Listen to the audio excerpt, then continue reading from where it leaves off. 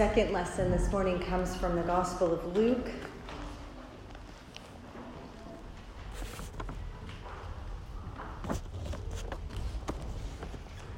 Chapter 4, verses 1 to 13.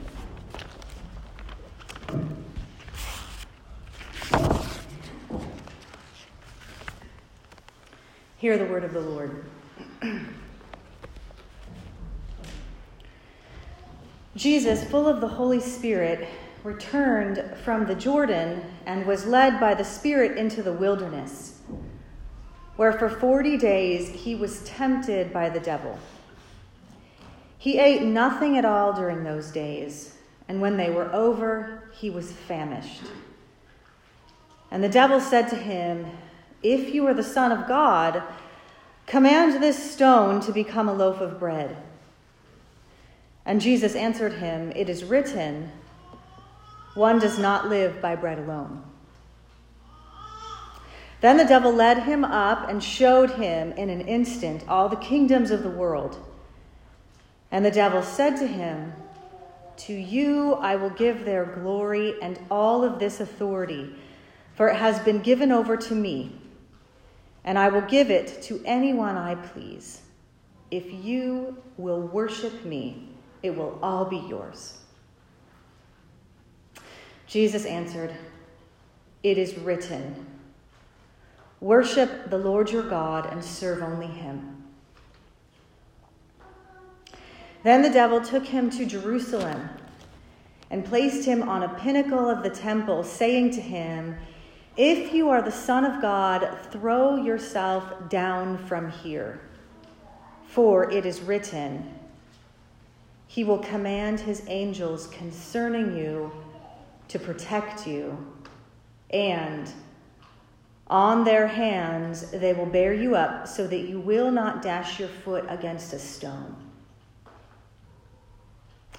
And Jesus answered him, "It is said, do not put the Lord your God to the test."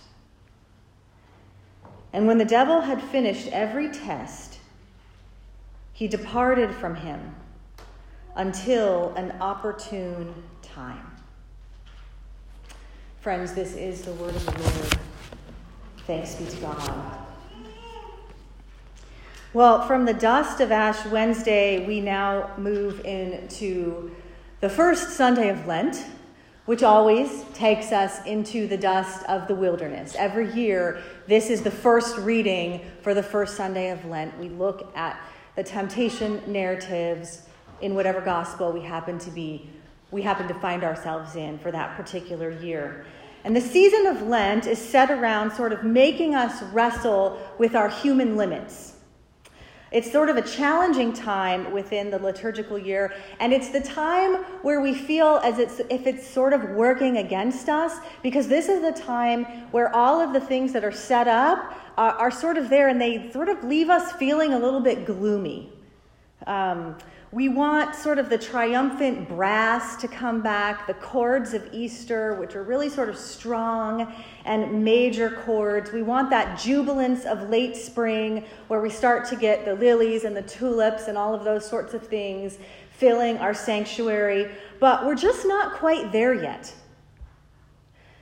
So here we are in the middle of Lent, in the beginning of Lent, and we're not always where we want to be.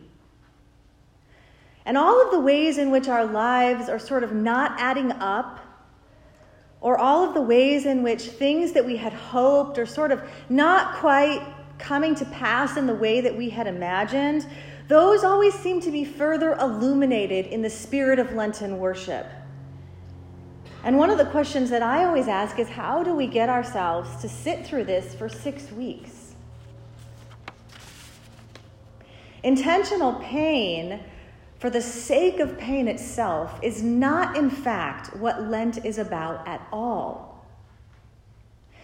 But pain, grief, change, for the sake of healing, well, that is something else entirely.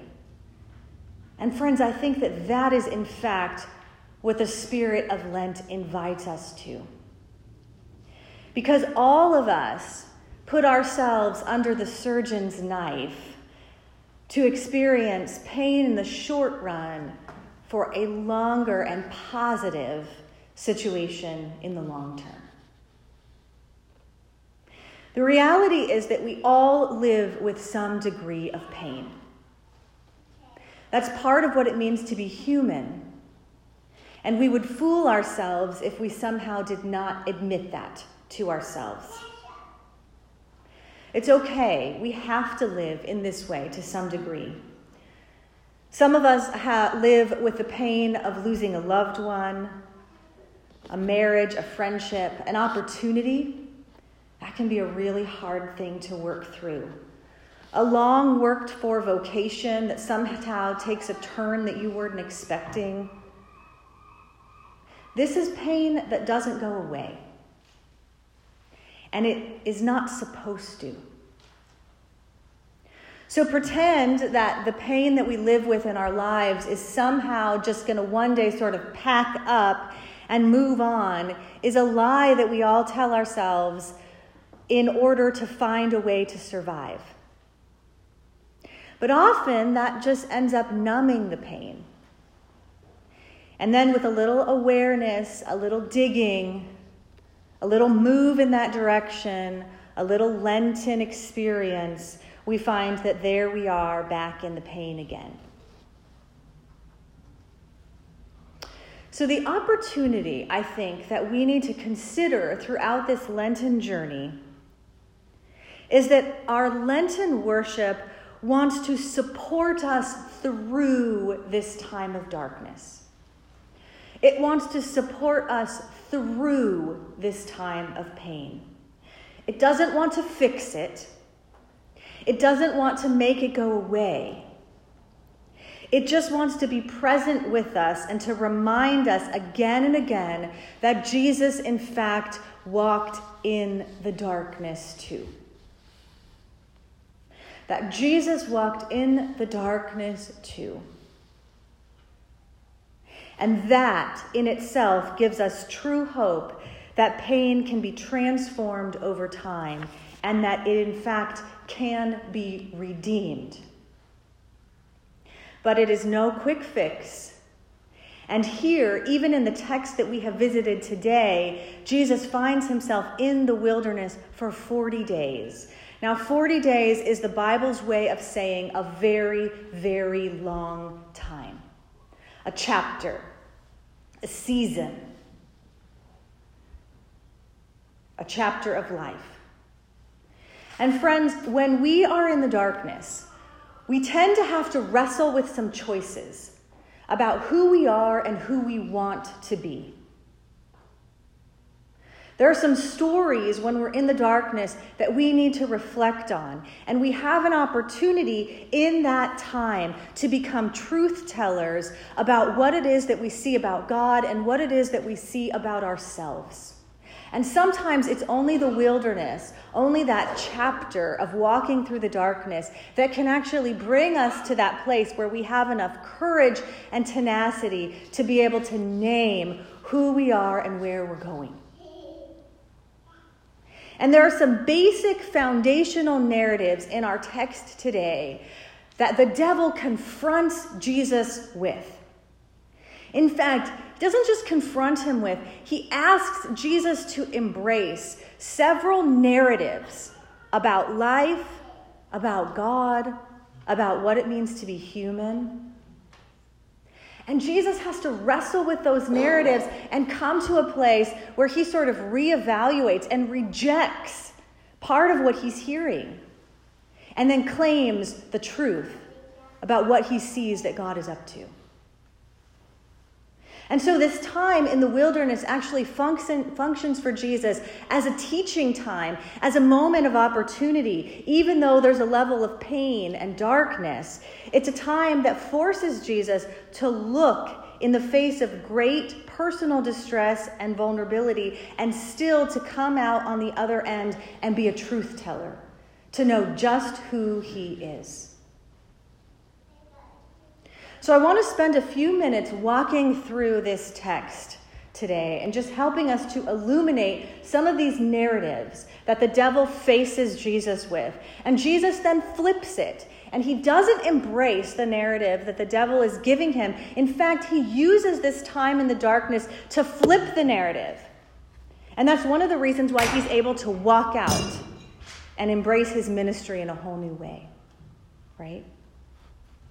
So the first narrative, the first story that the devil tells Jesus is that you should not have to face your own pain.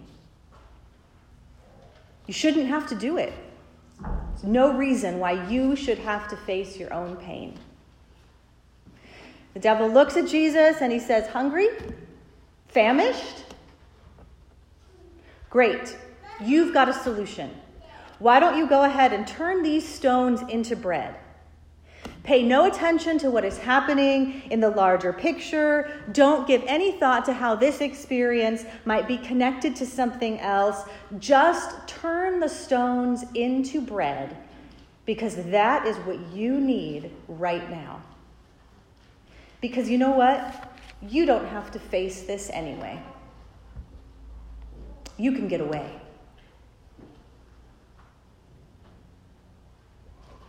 No, Jesus says.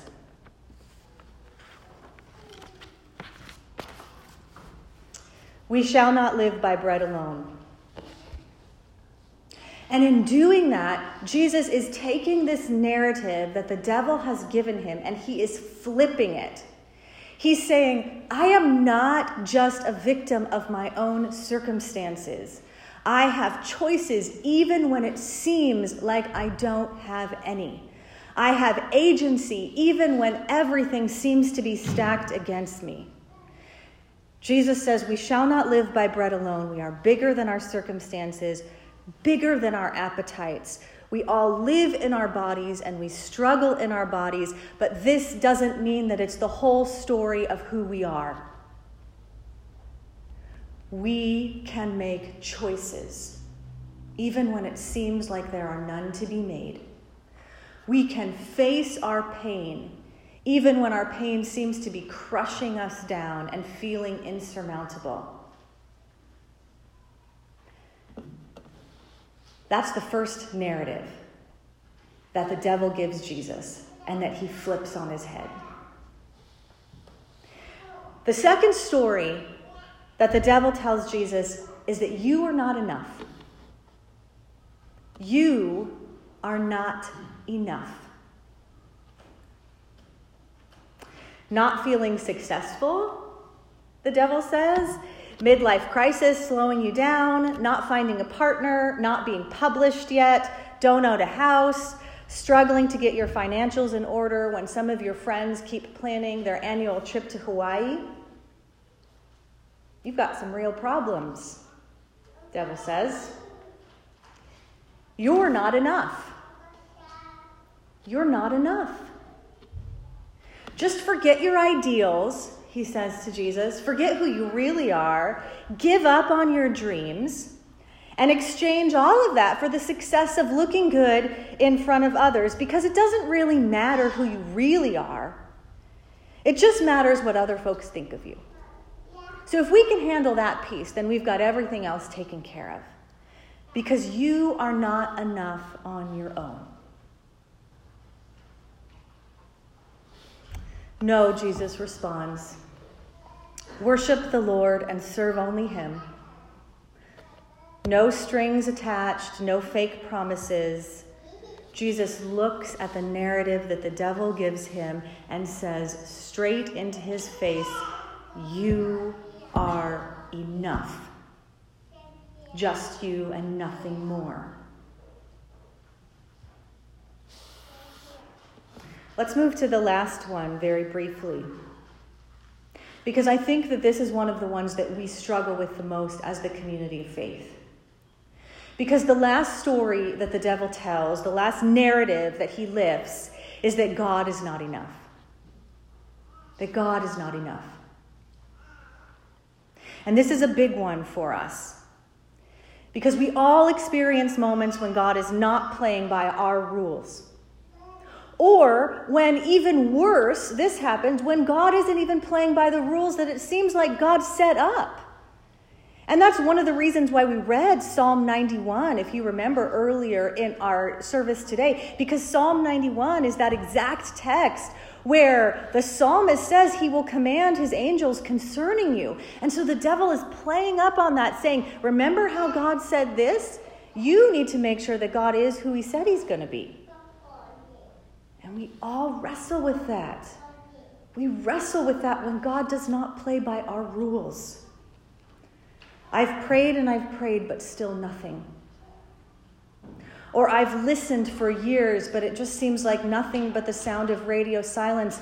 Or one of the things that I hear often, or sometimes, maybe not often, but enough, is I used to think that God answers prayer, and now I just don't know if that's true anymore. Right?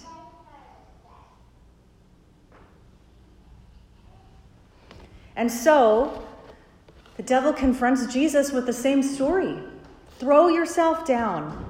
Let's see. Let's see if God is really who he says that he's going to be. Let's see if he really has what it takes to be God.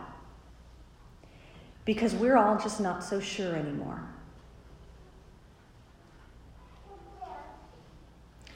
No, Jesus says, don't put God to the test. Allow the space for God to be God apart from the job description that we have all written. Allow space for God to be free. Do not make the mistake of turning God into your God alone. And perhaps this is one of the hardest lessons of our lives and of our faith, because it can leave us feeling faithless and tired. But in our text today, this is where the identity struggle ends. And Luke tells us that it was with this last back and forth that the devil had finally finished every test. That peace of accepting that God is fully free, and that we have the opportunity to let God be God.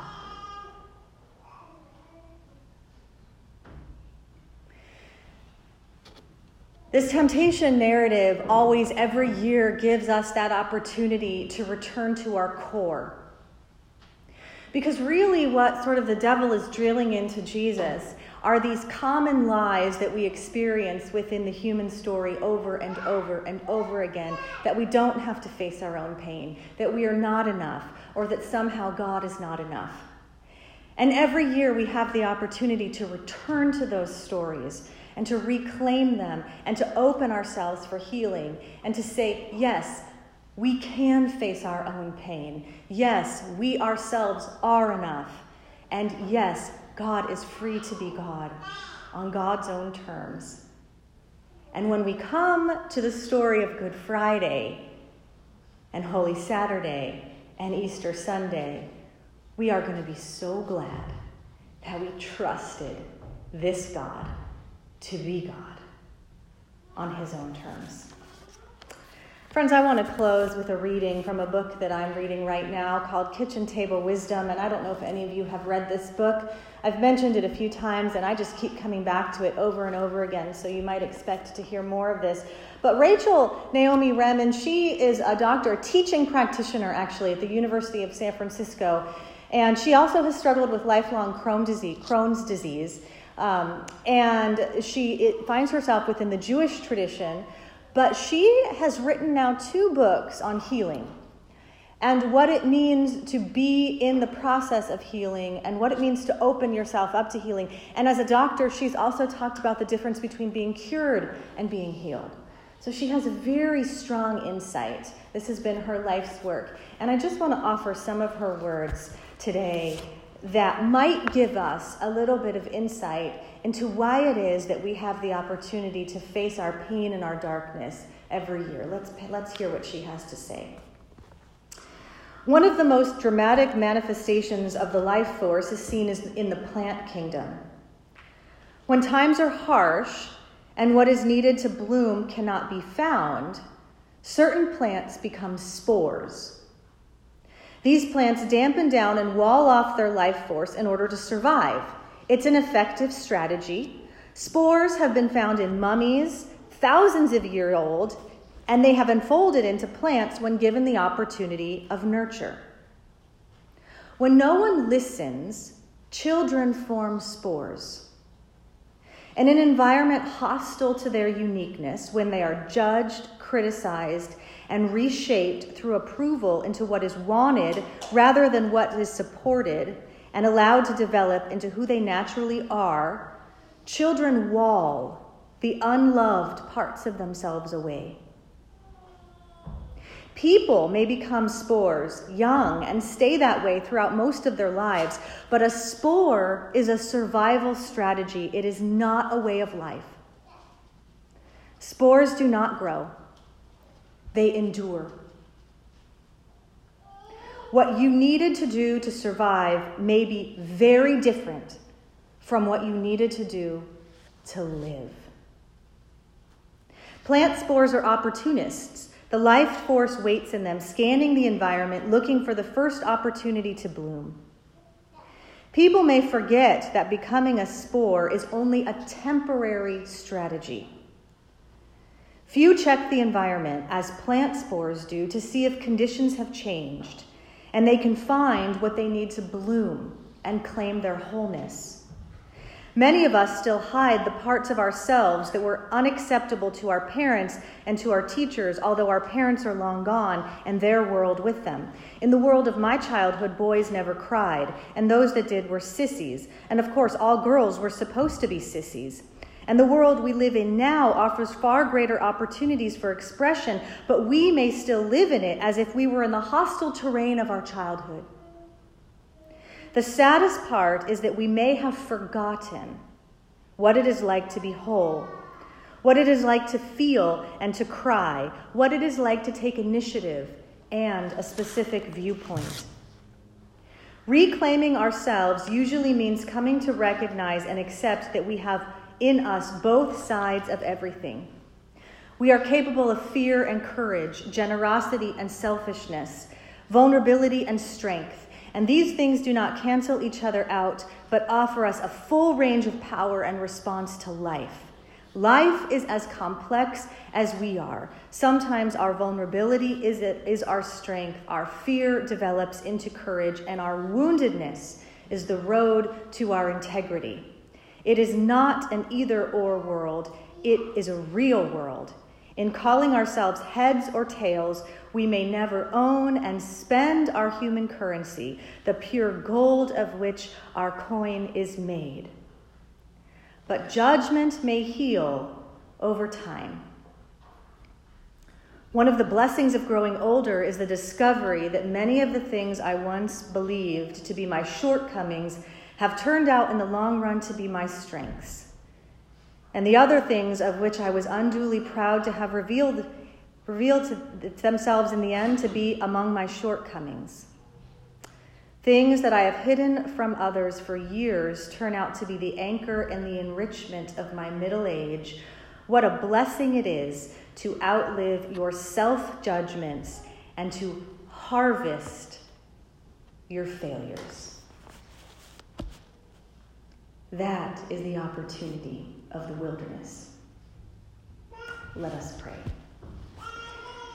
Gracious and loving God, we thank you for this season that feels dark and yet holds so much opportunity. Give us the courage to scan our environment and not remain spores, but find the context we need in which to grow and bloom and live. Through Christ we pray. Amen.